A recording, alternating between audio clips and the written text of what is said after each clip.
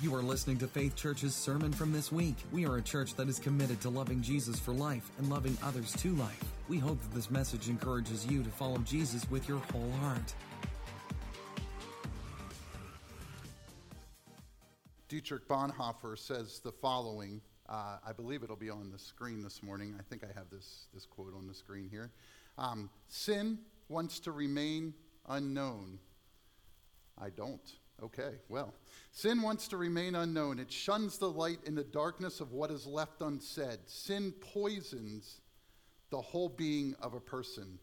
This can happen in the midst of a pious community. It confesses the light of the gospel, breaks into the darkness and closed isolation of the heart.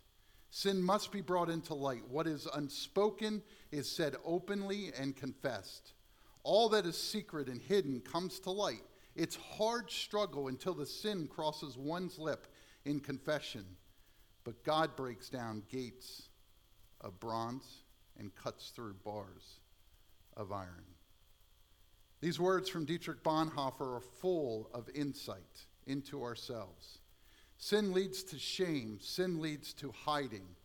And which one of us hasn't known the instinct to, above all, the gross and humiliating things about us as deep into the darkness as we possibly can? But what we don't realize is that in trying to hide our sins, we end up hiding ourselves. And that darkness becomes a prison. But the key to our escape is usually actually on our own lips. The key is confession. David walked this very road, and you can read about this, and you can do this research after service today, in 2 Samuel chapter 11 and 12. He covered up the confession. Here's what happened. David was supposed to go out to war. He was one of the kings. He was the king. He was supposed to go out to war and fight in a war. David decided at one moment in time to not go out to war.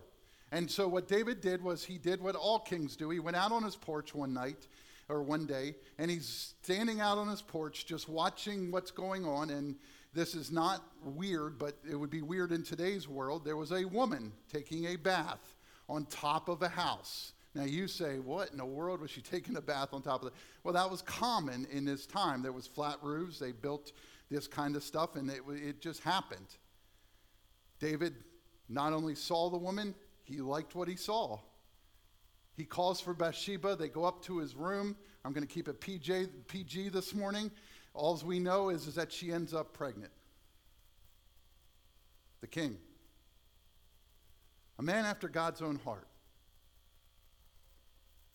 He's caught in a jam. Now, he can come clean and tell the whole world what he did, and he can tell God what he did, and he can admit to it, but that's not what David does. We read about it in 2 Samuel chapter 11. What he does is he tries to cover it up. He has Uriah come home, who's Bathsheba's husband, and he says to him, why don't you go and, see your wife? Uriah, being a very passionate captain or commander-in-chief of his troops, said, why would I go in and see my wife when all my guys are out there fighting this war? That is ridiculous. So he stayed outside the room all night long. So David realizes this isn't going to work. So then David sends for one of the messengers from the field, and he says, listen, when Uriah comes back out, I want you to put Uriah on the front lines, and I want you to pull back as soon as Uriah gets up there, and I want you to just watch Uriah die right in front of your faces. Now, he doesn't go into all of this, but he's basically saying that. He says, listen, I want Uriah dead. So when Uriah gets to the front of the line, I want you all to kind of take a step back. Boom, he's going to take all the shots. He's going to fall over dead. My problems are gone. Now, Bathsheba and I can get married. No one knows what happened. All of this happens. And in the midst, David has now become a liar, a murderer, a hurtful person, a scheming person, all of these things. And David's sin is still hurting him.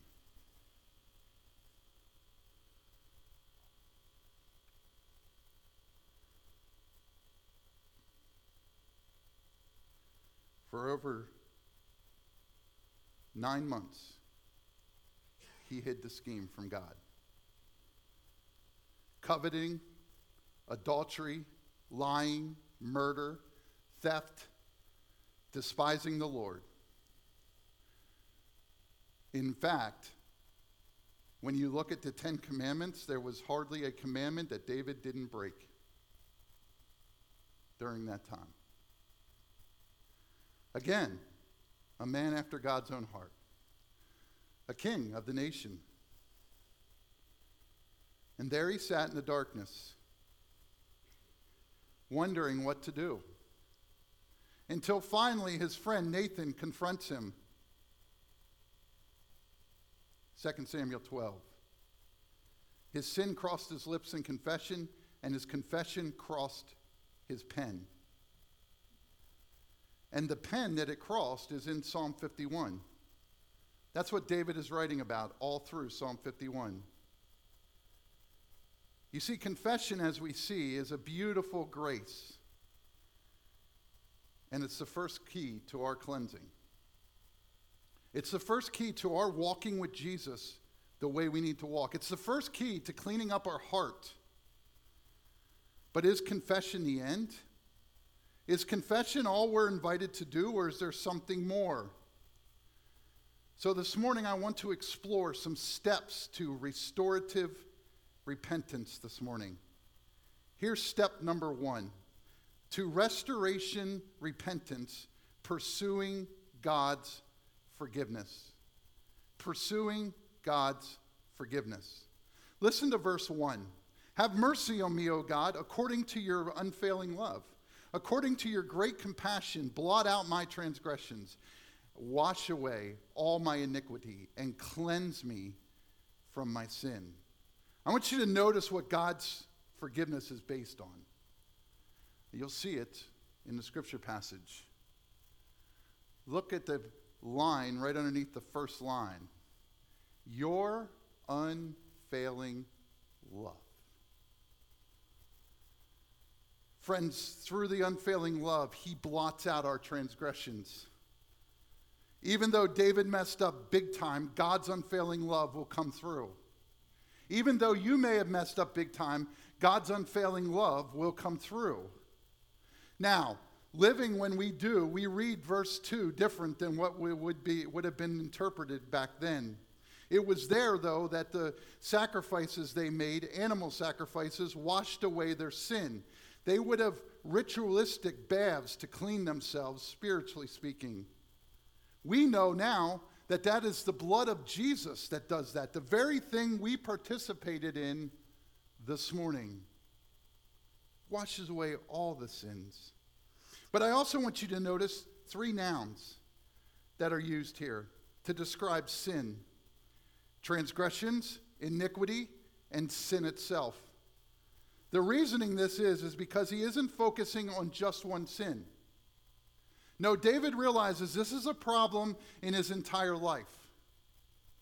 See, what we tend to do sometimes is the exact opposite of what David does. Well, I got this problem licked, so I can go and confess this problem.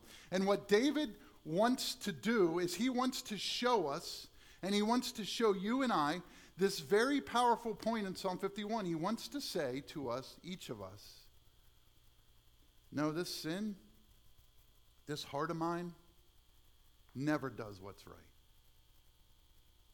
when it's left to itself.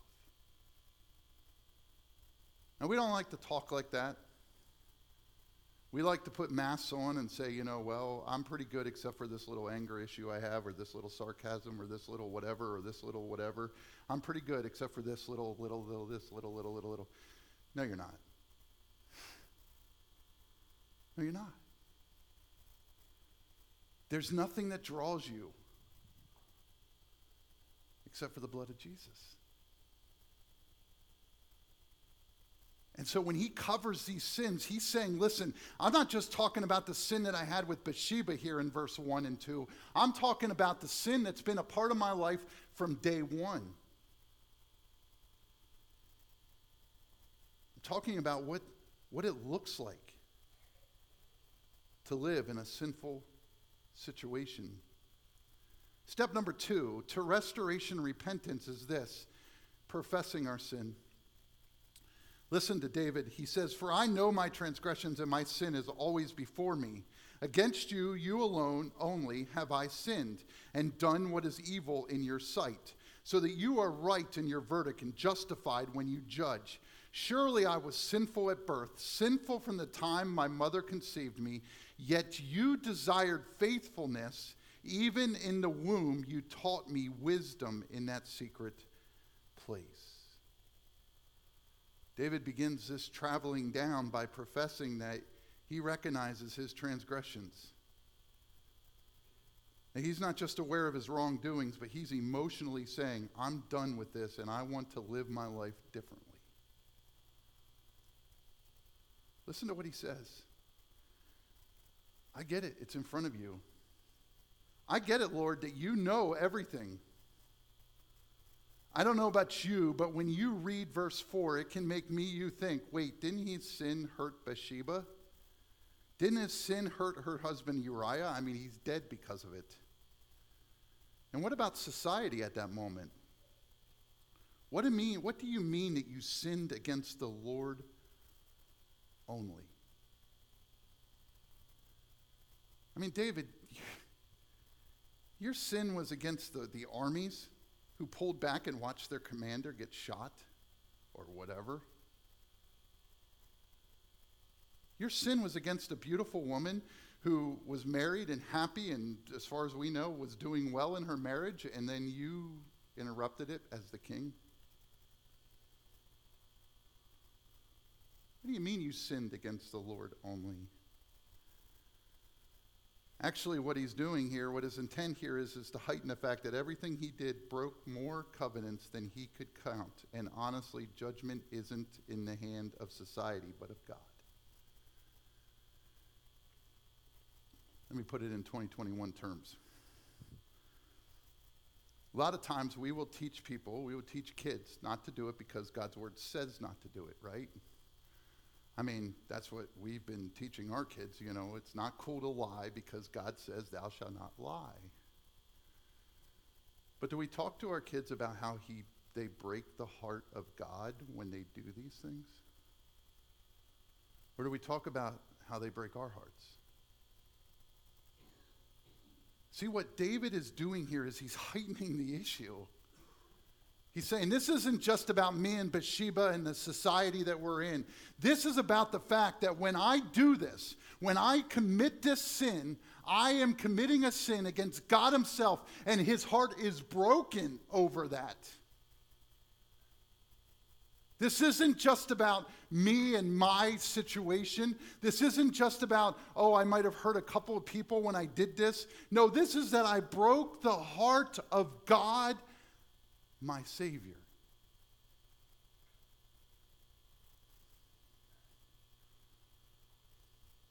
David basically says, whatever your justice requires of me is right because you are always justified in whatever you require. That's a hard pill for us Americans sometimes to swallow. Basically what David is saying is, listen, you want to take my life? That is just and that is right because you know what? I messed up big time. You want to do this, God? Your justice is right all the time when I mess up because you are a perfect God. You are one that sees this mess up. And yet, instead of choosing the judgment that you could, you choose a relationship with me. Whew.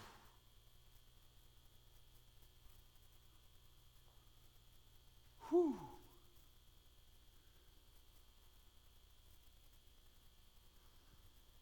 Powerful. I have often wondered if this is an issue today. It's highlighted, so I got to read it. You may not like me after I read it, but that's okay. It's part of the gig when you're a pastor.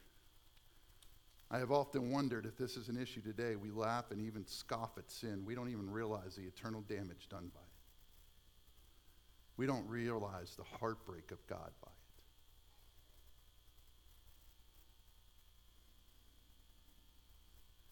It's okay that I told that lie and it started a fight. Ha ha ha. It's okay that I did that and I broke the heart of God and I broke the heart of whatever. Ha ha ha. It's okay that this has changed and that has changed in our world. And it's okay, don't fight it because you know what? It's the way the world's going. Ha ha ha.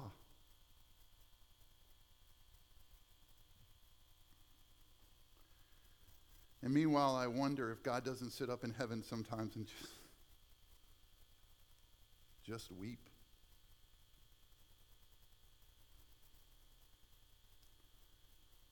Do you not realize what you're doing?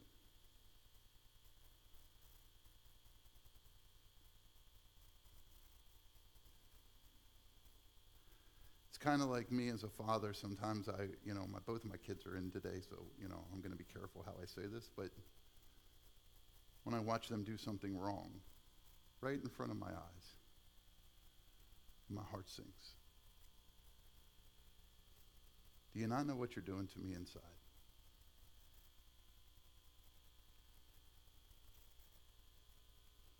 Do you not get it that your dad doesn't just look at that as something that you just messed up? You're killing me. You're hurting me. And much like that, God the Father looks down sometimes and says, man, to me. So yeah, I can put it on my kids, but then he looks at me. Do you not realize that move you made just now, that comment you made out of the jest of the situation, just broke someone's heart that's made in my image?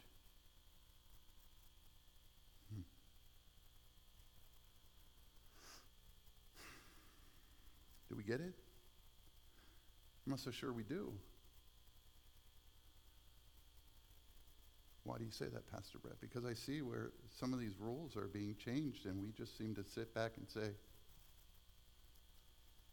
what do you want me to do about it? Why should I care? I don't know, because God does.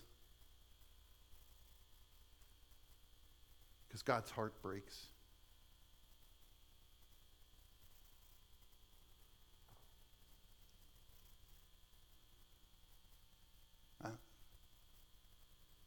Step number 3 is this.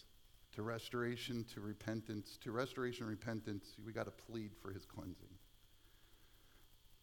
He goes into this, he's writing this passionately because he's right in the midst of it.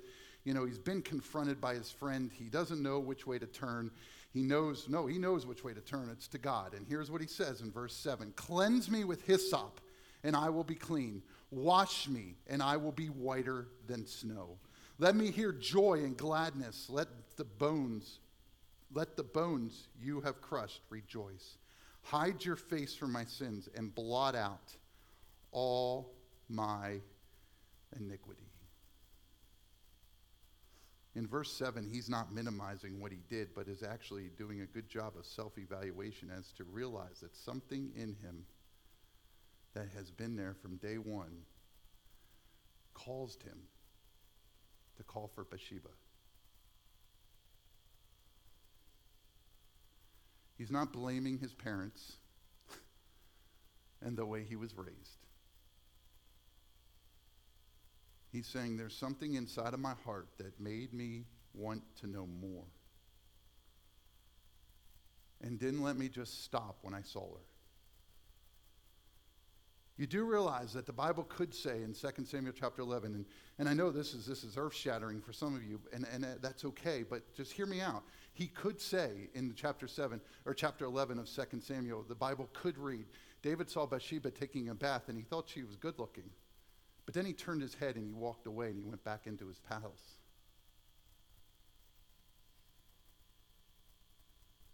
You do realize that's an option. That's not what it says.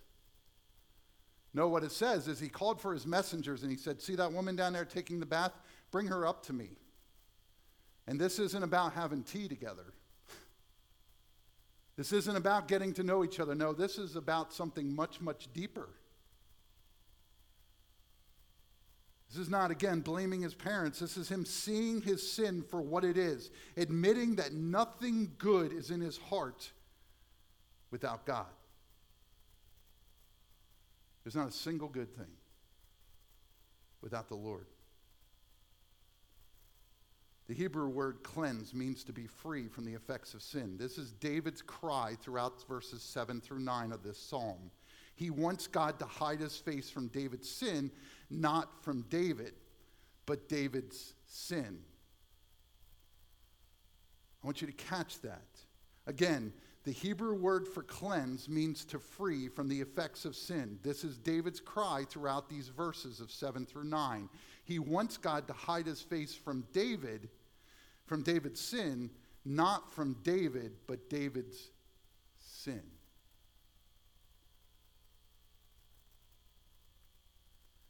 David explains sin like the crushing of bones. Like the crushing of bones. Oh, how true it is. There may be happiness in a few of the moments, but it is not lasting happiness. What do you mean by that? I mean that in a few moments, David may have forgot about the world and did some things that he chose not to do, and he may have found happiness. But after that happiness was over, his world fell apart.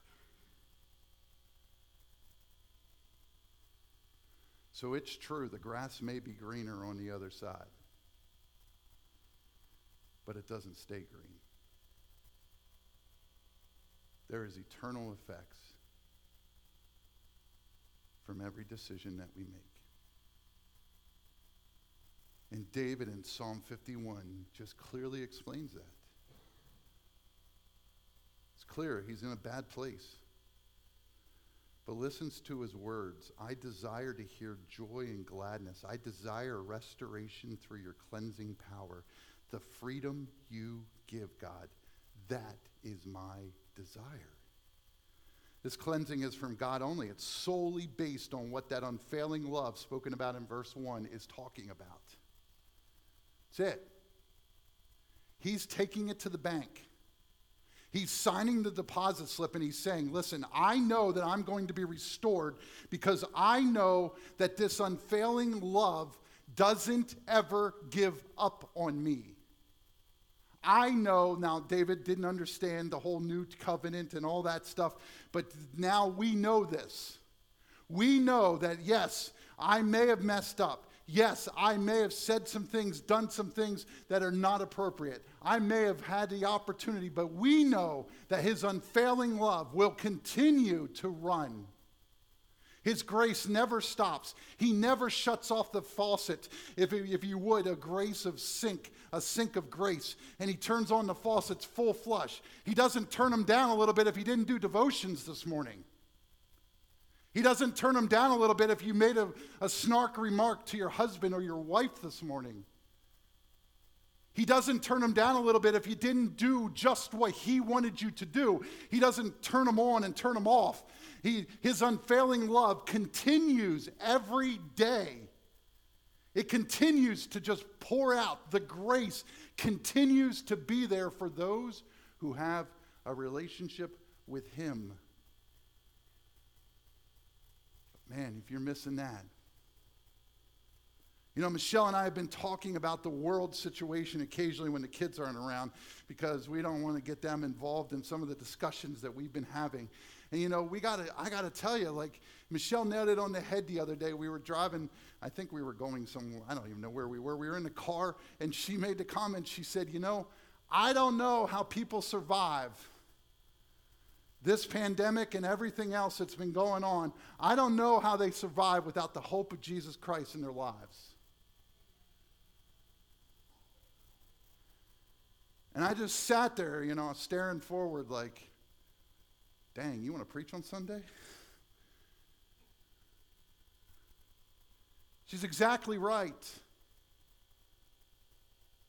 I don't know how you take a hopeless situation and get any kind of hope when 1 minute these are allowed, 1 minute they're not allowed, 1 minute you think you've defeated it, and then they've changed the rules again. My, oh my, what a roller coaster ride you must be on if you do not know Jesus Christ as your Lord and Savior. Because 1 minute the world comes out and says it's over, it's done with, this is what we're going to do, we're going to move on. The next day, they change all the rules and they say now they're all back in again. I mean, if I had my hope in the world and in the government and in all this other stuff, I'd be lost. Wait, which way are we going? And so what God is saying here through David is, listen, your hope, your forgiveness is not up for grabs. It's not changing like COVID-19 is changing. It's not changing like everything is changing in our world. No, because why? Because Jesus is the same yesterday, today, and tomorrow. He doesn't change not one bit. And because of that, you have forgiveness in him. Powerful. Number 4 step to restoration and repentance is passionately pursuing God. This is a scripture passage that got us thinking about this sermon. Create in me a pure heart, O God, and renew a steadfast spirit within me. In order to return to a life cleansed from sin, we must, and I mean we must, look at our heart within us. If we want the reconciliation to continue, if we want our passionate pursuit of God to continue, we must turn our attention to our inner attitude. It's not what we present on Sunday morning. It's not what we present on Monday through Saturday mornings. It's not what we present throughout the week. What's important here is what we are doing inside of our hearts. What does Jesus say to the Pharisees? He's very clear to the Pharisees. He says these words to them at one point in the gospel. He turns to them and he says, look, you look like beautiful whitewashed cemetery stones. You look like them. You look beautiful. I mean, you shine when the sun hits you. But inside Pharisees, you're just a bunch of dead bones. You're black as black can be. You're hurting. But boy, you present well. You present well. Now, what I am not doing, and do not walk out of here feeling like I did do it, is calling you all Pharisees. However, what I am doing is, have you checked your heart lately?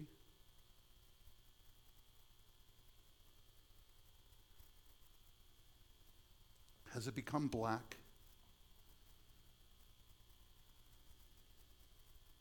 Or full of sin? I mean, who would blame it? We've had a lot of jostling going on. We've had a lot of fights going on. I mean, just the other day I was at Target, and I tend to frequent Target a lot because what else do you do? I go to Target and, I said to Michelle, everybody's so on the edge.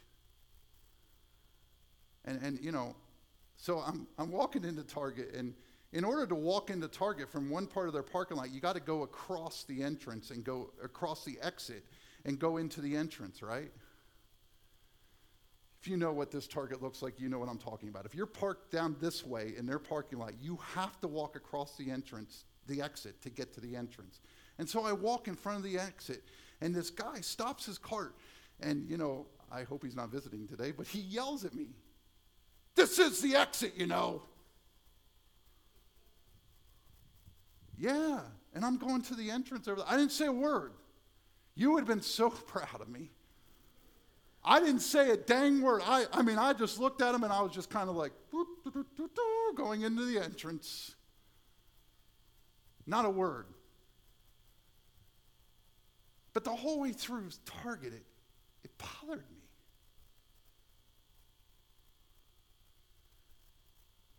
And then this sermon, that was on, what day was that on? It was sometime late in the week. It was on Friday, because I know why I went to Target. I went to buy a Phillies shirt because we were going to the Reading Phillies game that night. So on Friday afternoon, I just stood there with the Phillies shirts and I almost cried. Now somebody would have thought, well, he's a Phillies fan, he should be crying right now. If you're a Phillies fan, you know what I'm talking about. But I was crying because you got to be really hopeless to be mad at a guy for walking in the wrong door. You got to really be having a bad day to rip into somebody. I mean, this wasn't just a casual, this is the exit, you know. This guy wanted to make it abundantly clear I was breaking commandment number 17. And if I didn't turn around and go out that door, I was going to go to hell in a breadbasket, in his opinion.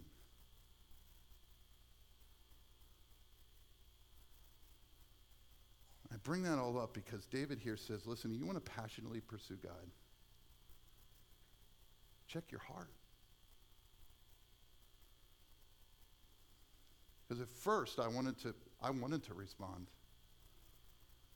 I wanted to tell him, you know, where heaven was.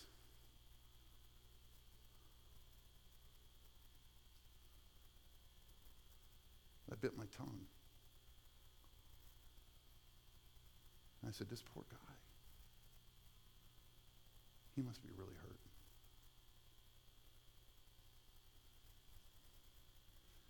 Here's the main call of verse 10.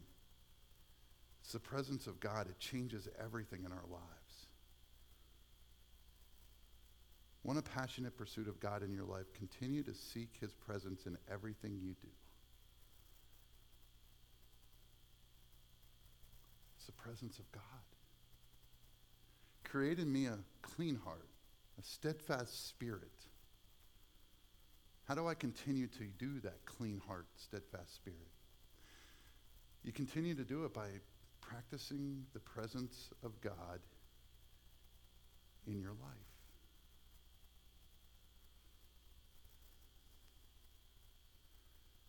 Can you imagine if David would have been doing this throughout his life? He wouldn't have done what he did. Now you say, well, maybe he would have. Yeah, maybe he would have. But can you think about it? Like if he would have been actually practicing the presence of God, God is with me at every moment. Okay, now all of a sudden, when I'm in the room with this woman who's not my wife, who's someone else's wife, who's in my army, now I'm realizing that God is with me at that very moment. See, I think some of the problem in America and in the world today, not even just in America, in the world today is that we've kind of compartmentalized everything. Listen, God, you stay over here. All right, now listen. You stand here by this piano. I'm going to go and do all my stuff, and then I'm going to come back and get you, and then you can have a relationship. We can have a relationship together. We can talk, and we can do all that. But you just stay right here by the piano. All right, for the rest of the week, you just stay here. I'll go do my thing. I'll come back, and I'll get you. And then we go to walk away from the piano, and he follows us. No, you don't understand. I want you to stay here. I want you to be in this compartment because I can't have you in my relationship compartment because I'm doing things with my girlfriend that I don't want you to see and do. I can't have you at work because I'm saying things and doing things to people that I don't want you to see and do. So I want to leave you at the piano for the week so that I can go and do what I want to do and not worry about what you're seeing. And all the way God's saying, listen, I want to create in you a pure heart. I want to create in you a steadfast. It doesn't have to be this way. You don't have to live like this. You don't have to fall into that trap. You don't have to do the things that you're doing. And meanwhile, we just shove them off to the piano. It's stay here for, just leave me alone.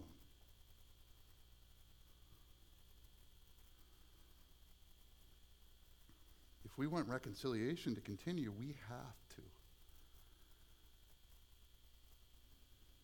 turn our attitude over to him. We got to be able to, like David says, listen, I messed up. I realize I can't do it without you. And I need your presence.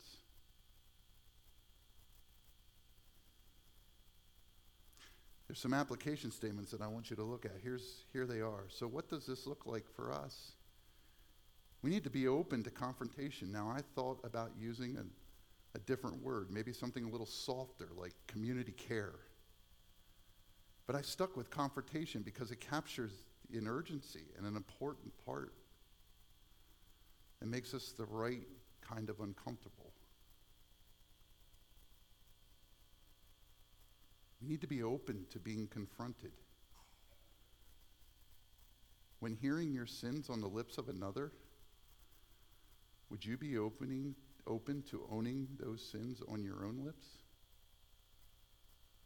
It doesn't mean that everything you hear is automatically right. But would you honestly and humbly open before you would automatically pivot into self-defense? That's what we do, right? Someone comes up to you, a pastor or someone who loves you and cares about you, and they begin to start to tap on something that is just not, you don't understand. I have it for a reason. I get that. I get it. But it doesn't mean you need to keep it.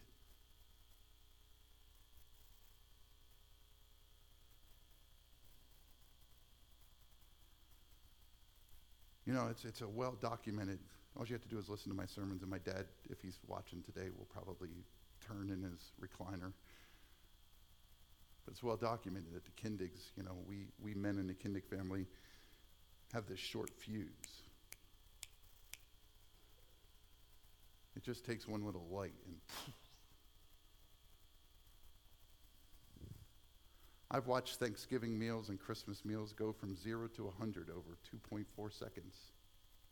One comment. I've watched as the family has said goodbyes to each other and said, we won't see each other the rest of our lives. They were that mad.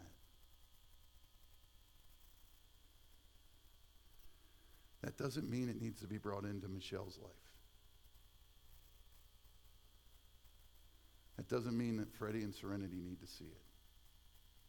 Just because I was raised in it. See, God can do a new thing. God can do a good thing.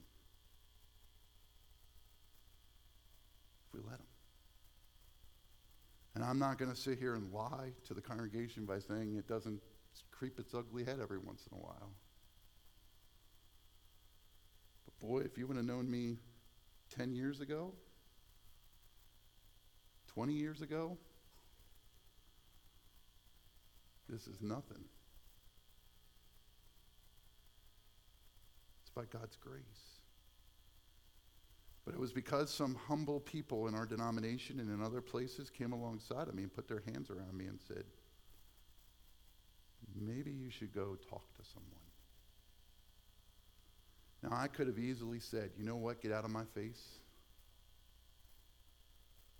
You just got to understand it's the way the KINDIGs handle things. Who are you to tell me that I need help?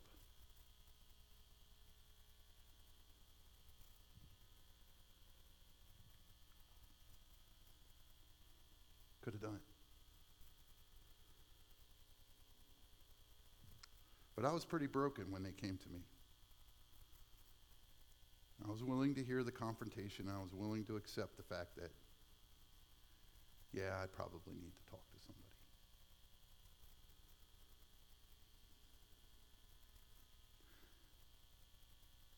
But would you be honestly and humbly open to that?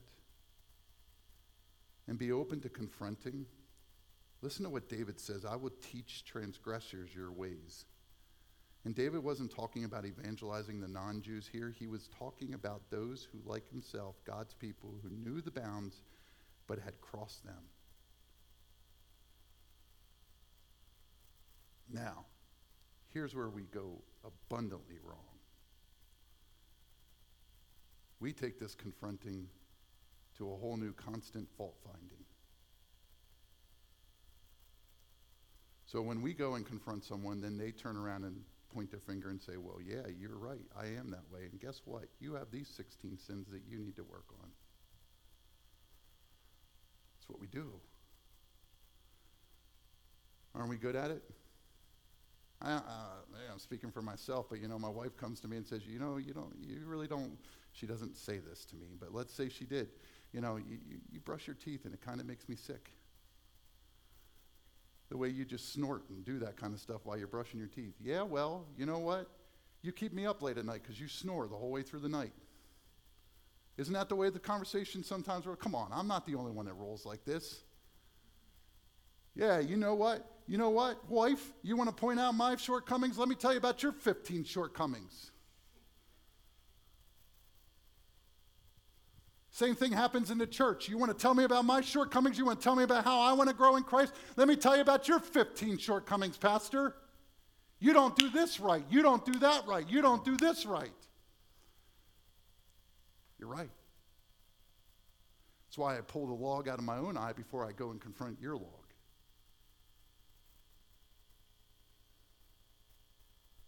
That's why we have to come humbly.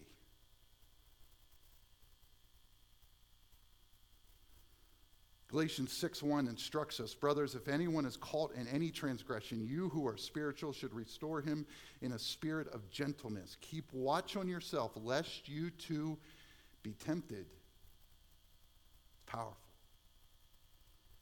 That's what David is saying at the end of this. David says, listen, that's the kind of guy I want to be. I want to be the guy that speaks life into people's situations. I want to be able to go into people's situations and say, listen, I get it that you have a lot of transgressions, that you have a lot of issues, that you blew up, that you maybe did something with a person that you shouldn't have done it with, that you did all of these things, but I want to be able to walk into their lives, and instead of pointing them down, instead of crushing their spirit, I want to bring new life out of that situation.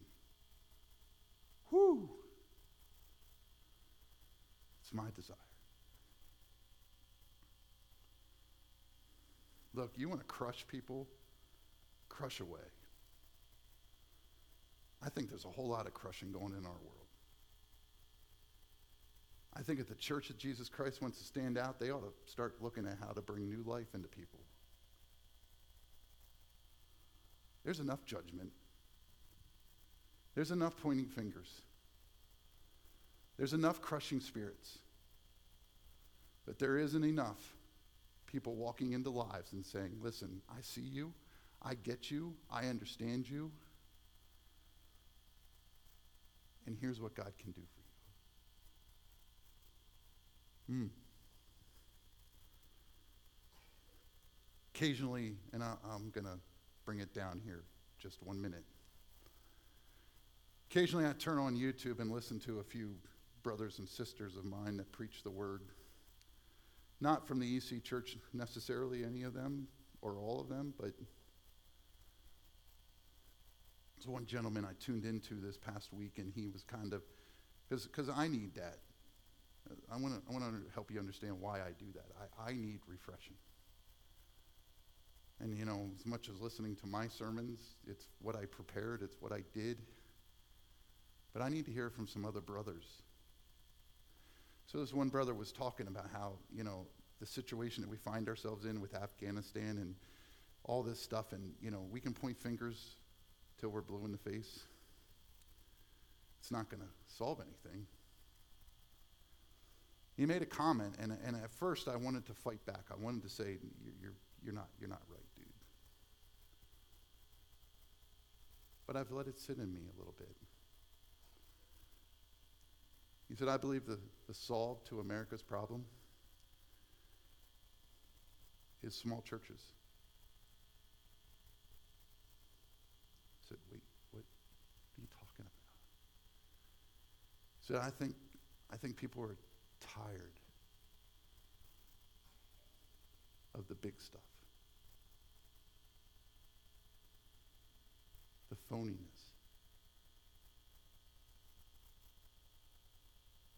I think the solve to America's problem is when the small church gets on fire for Jesus.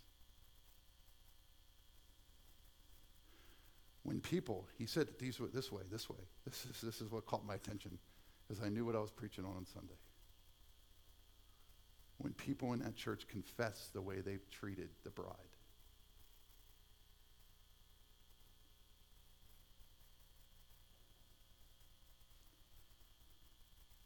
When they stand up and they realize that they haven't treated the bride with all the respect that's due her name.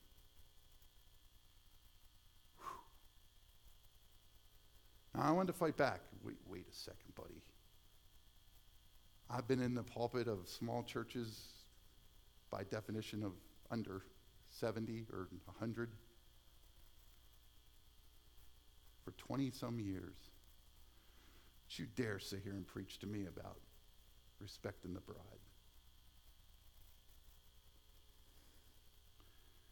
And then the bride spoke to me. And how many times in those 20-some years did you sit in your office and say, I wish this place would get it together?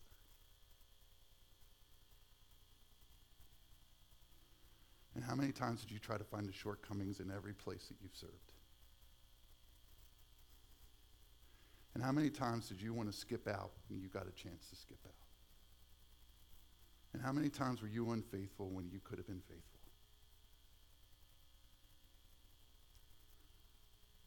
Now, Brett, God speaking. Tell me again how you've been faithful to the bride. How many times have you put down their people? How many times have you cursed about it?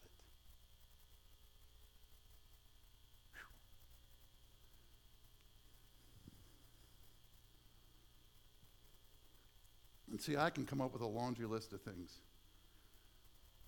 See, I can do what David didn't do there. I can come up with a laundry list of things that I can throw back at these people. You know what I had to put up with? You know, that's what I wanted to do to God that day when he was sitting there in my office, like kind of just, remember when you weren't so loving with so-and-so? You weren't being faithful to the bride.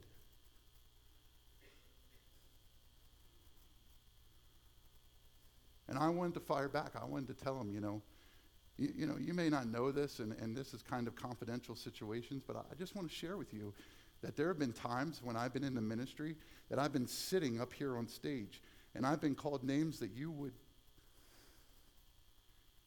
turn red about. Yes.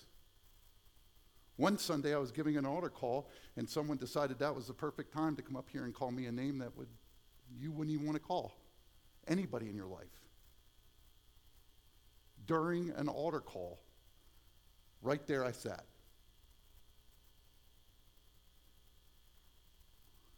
I could have listed those things to God. I could have said, do you know what the stuff that I had to put up with sometimes? So when you tell me that I'm unfaithful to your bride, do you get it? He doesn't want to hear my excuses. Are you faithful or aren't you? And so when God says to us in this scripture passage, listen, you want a passionate pursuit? You want all these dreams to come true? You want people in your life to come to know Jesus Christ as their Lord and Savior before it's too late? Because guess what, people? The time's a-ticking. It isn't going to be long. How about you confess? How about you come clean and say, you know what? I haven't been.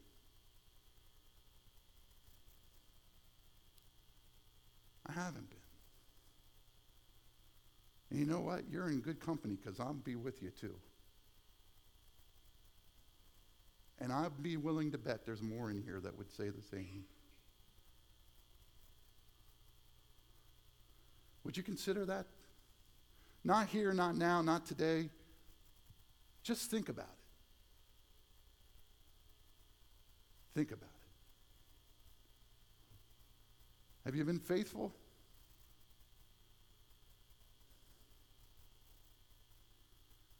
You know, one of the reasons why we talk about the Afghan pastors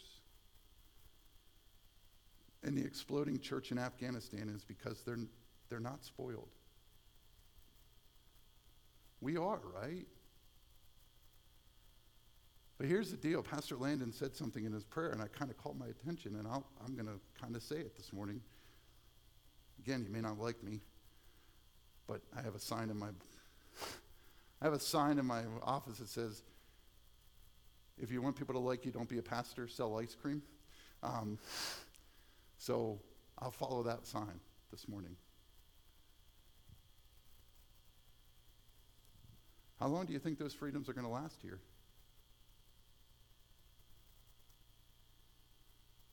When will be the time that the American pastors will be calling out for prayer to other countries?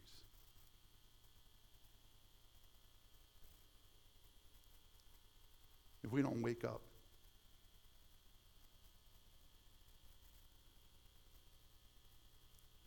He did say we take it for granted, and he's right. Every day we do. The Afghan church is struggling, but yet it's growing.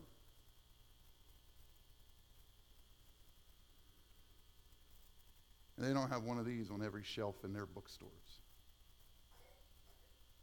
Some of them, this is a true story, some of them carry around 2 pages of these that they've ripped out of a Bible so that they can just have something hidden so that when the Taliban comes in, they can sit on it, they can shove it up their sides, do whatever, so that when the Taliban comes in, they don't find the Word of God, because if they find the Word of God, you're done. You're probably done anyway when they find out what you were there doing. I don't want to spend much more time on this, but I just want to say that, friends, we better get serious about this. And we better start with our knees on the ground saying, Lord, listen, I've taken it for granted. I've taken it for granted. Because I fear we have.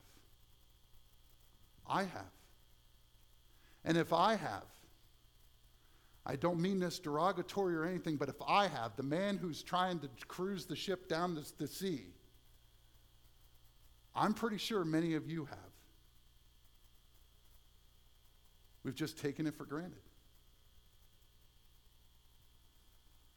May we be like David and listen to me as I bring to you the word. And say, Lord, we've sinned against you. We've sinned against your calling in our lives. But we know this. We know this. Your love is faithful. Your love sees beyond it. And it's not too late on August 22nd, 2021 to turn the ship.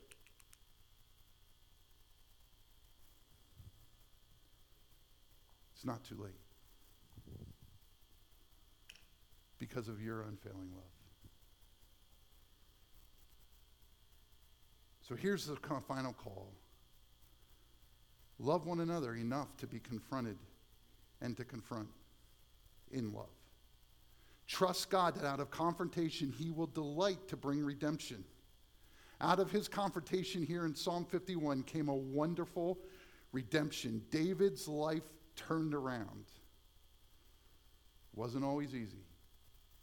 So let us in humility be confronted and confront so that confession can restore us to the worship of God who redeems us. That's the call of this morning's message. You want a clean heart? You want a pure heart? You want a cleansed heart? Start with confession. Where have you left him on his side? Where have you put him second or third or fourth on the list. And be honest with him. Because here's the deal. He already knows it. He's just asking you to be honest. He knew what David did. Why is David so blatantly honest with him in Psalm 51? Because David understands something about the heart of God.